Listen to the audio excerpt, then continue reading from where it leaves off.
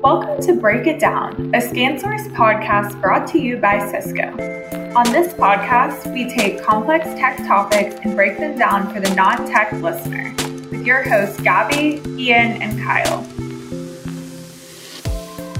It is another edition of Break It Down, a ScanSource podcast brought to you by our good friends at Cisco.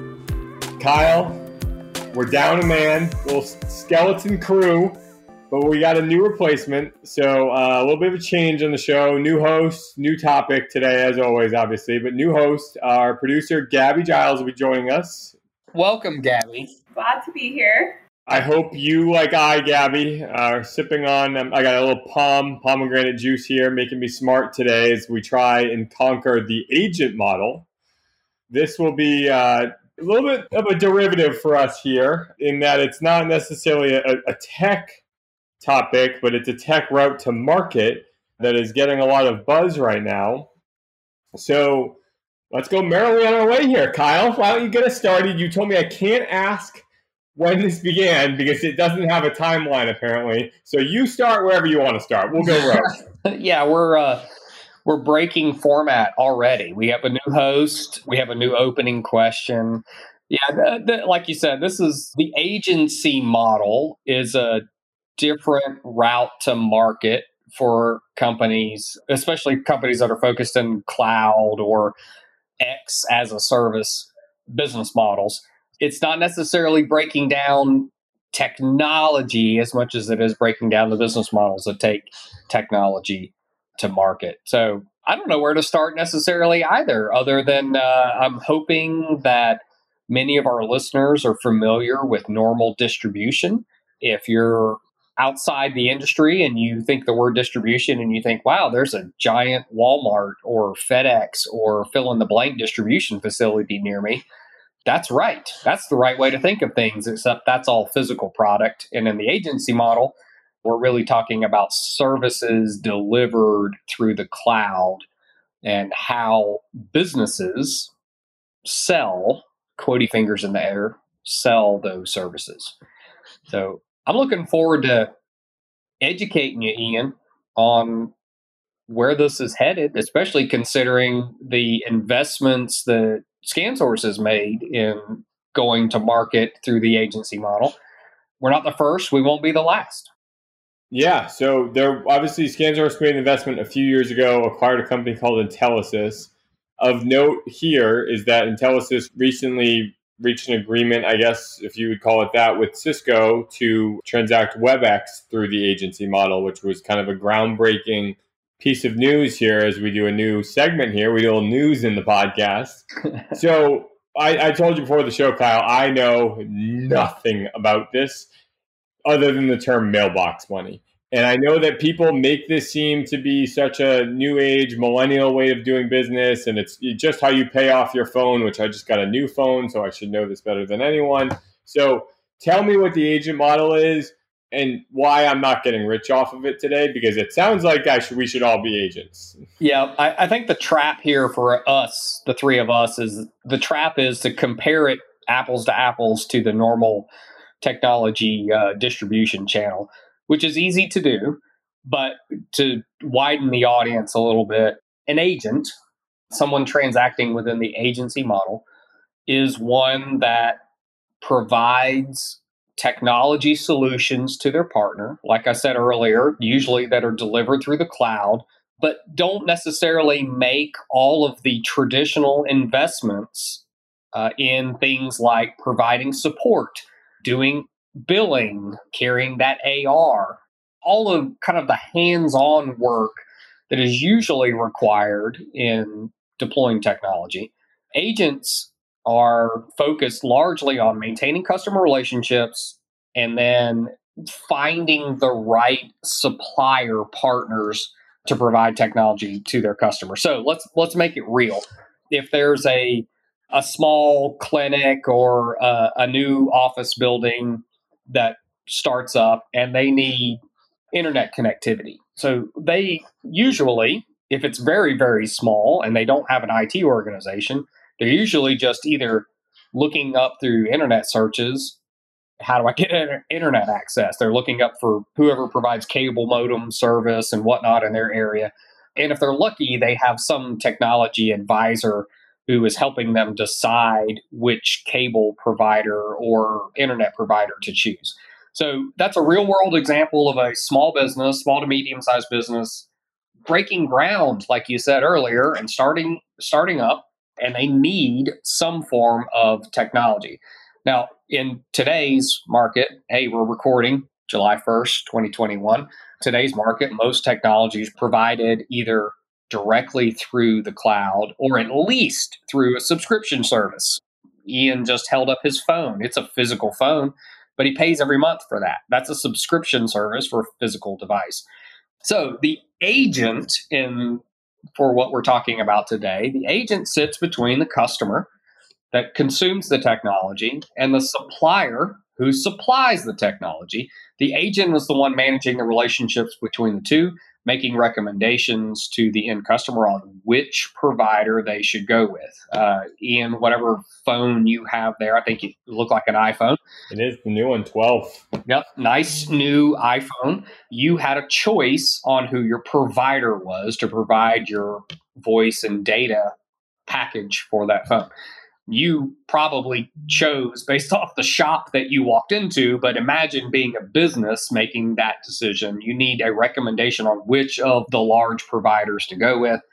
An agent plays that role. So the agent will take your needs and essentially help shop them for you.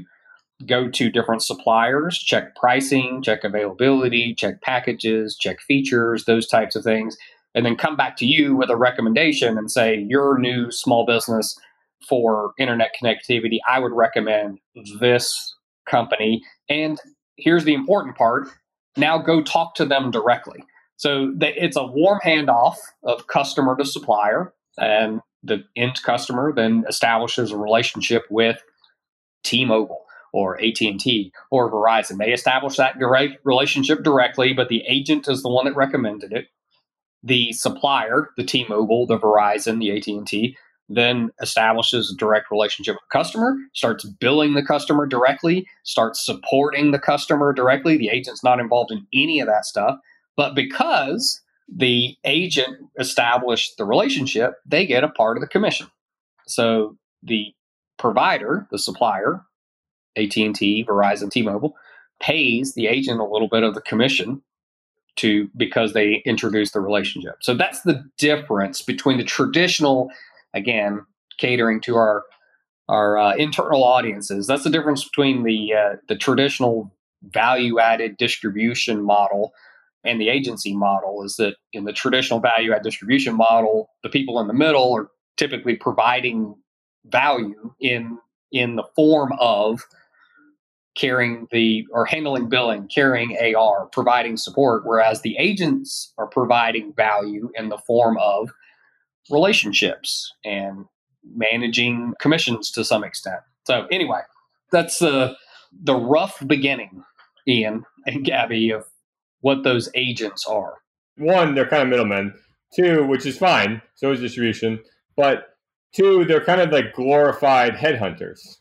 Sort of. That's the part of the trap in describing this model that usually gets edited out. Is like calling them relationship managers or whatever. The point is, the model of an agency is intentionally different than the model of something like a reseller or an MSP or a service provider. The model of an agent is intentionally that they own customer relationships. Usually they're specialized in a very specific area either being geographic or industry area. But yeah, that's their value, is they maintain the relationships with the customer, and they're really, really, really good at sales. So they are a leads generation engine, and they can bring new customers to suppliers. Again, suppliers meaning the person that's providing the service. In the example earlier, the AT&T, T-Mobile type service, but there's thousands of those types of cloud service providers out there. That's the role that agent is providing is matchmaking. I feel like I'm thinking of them as a consultant in my brain right now. Is that accurate? Yep, that's right. And we haven't yet, maybe this is a good time to do so. But just like in the traditional two-tier distribution model that we're familiar with, there's also a two-tier agent model where ScanSource and Telesis, as we were talking about earlier, we act as a master agent. And the sub agents underneath us get a bunch of value, which we'll talk about in a minute. But yeah, Gabby, they are providing that type of consultative, trusted advisor sort of model where that's the value they're bringing is I understand your business needs, customer, and I recommend this supplier to solve those needs. Now, the master agent, the ScanSources of the world, can also be that leg or that arm or that value to both the sub agent and the customer, where we can provide the engineering, the consultative help. But yeah, that's it. But again, that's part of the maintaining the relationship is that they are the go-to technology solutions provider of their end customers. And the consultative element of that is not trivial. Is this the future? Like, are we going to see a shift in partners moving to be agents or can they add an agent model to their existing practice today? Like, it seems like this is a good way to profit as a business. Yeah, there's lots of pros. I was afraid you were going to throw me a softball like this, and then I was going to talk for 15 minutes straight on pros and cons. But well, that's good. Get out your yellow legal pads, listeners. Yeah, that's right. Pros and cons. Is it the future? Yes, in the sense that most technology solutions these days are provided through some form of subscription service. Pay as you go, pay monthly. Loyalty is eroding. Sorry, marketeers out there. I'm offended. As consumers, we all know you have one bad experience, you cancel your service, you switch. Like, that's the culture these days. But when you're talking about business to business and businesses subscribing to cloud-based or as a service technology solutions, usually there's some form of contract involved, and you got to commit to a year or multiple years worth of service being provided. So because that's the way technology is starting to be delivered, yeah, agency models are going to become more and more popular and more common. Is the traditional value-added reseller dead? No, and it won't be. It should never be, as far as I'm concerned. But we always advocate when we talk to the traditional resellers and MSPs of the world that you have to start adopting this subscription model to your revenues. We all know the traditional reseller, I'll keep calling things resellers just because it means something to certain people, but traditional resale sales organizations are paid on commissions on the deal they just closed. And so it's very a quick fix. And then July 1st rolls around like it did today, and you're going, well, what have you done for me lately? You start at zero, you start building back up your funnel and your pipeline, and you start closing deals again, and you're paid on those deals. So it's very difficult to take literally a human being that's used to getting paid on an individual deal and tell them they're going to start getting mailbox money, as Ian said in the opener.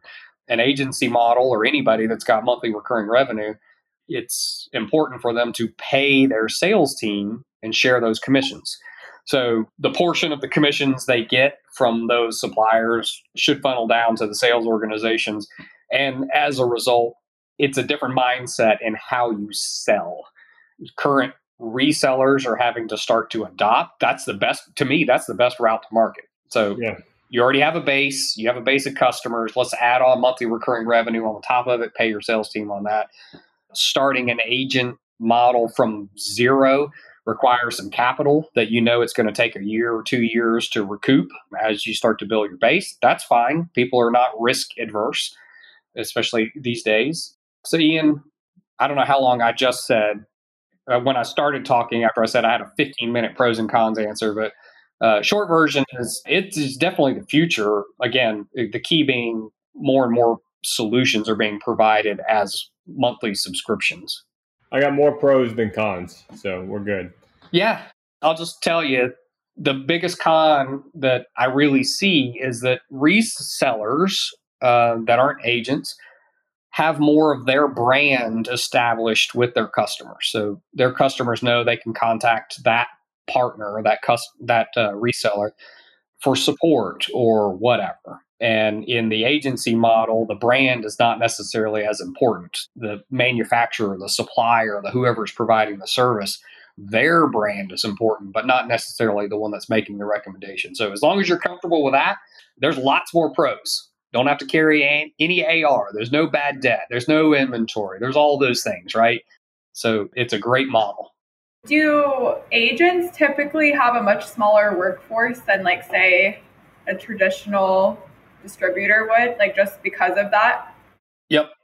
In the sub-agent world where they're transacting, if there's a master agent involved, the master agent is the one that does all the contract negotiation with the suppliers, and they aggregate all the commissions, and they handle the contract relationships with the suppliers so that the sub-agent doesn't, then yes, the sub-agent, if you want to shorten it to agent, should have a much smaller workforce because they're not providing support.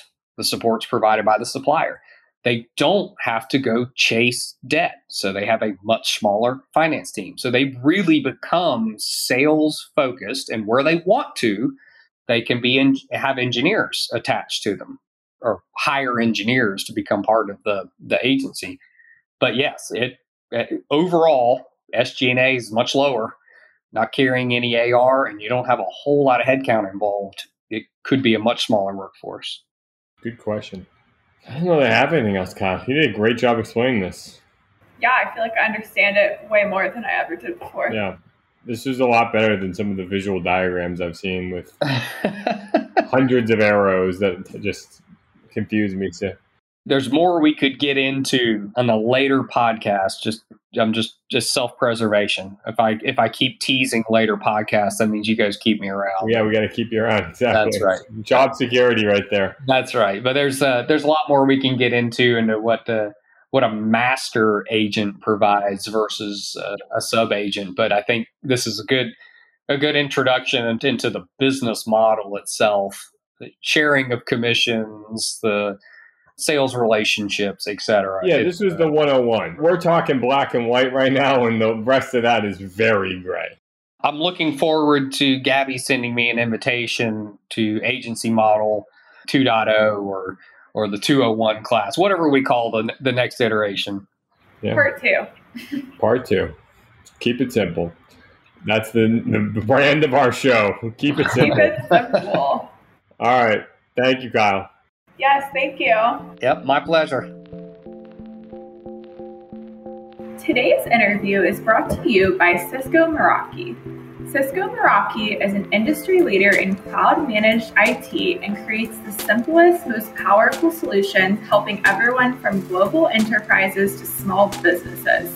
With solutions for retail, healthcare, education, manufacturing, and hospitality, there is a solution for your business.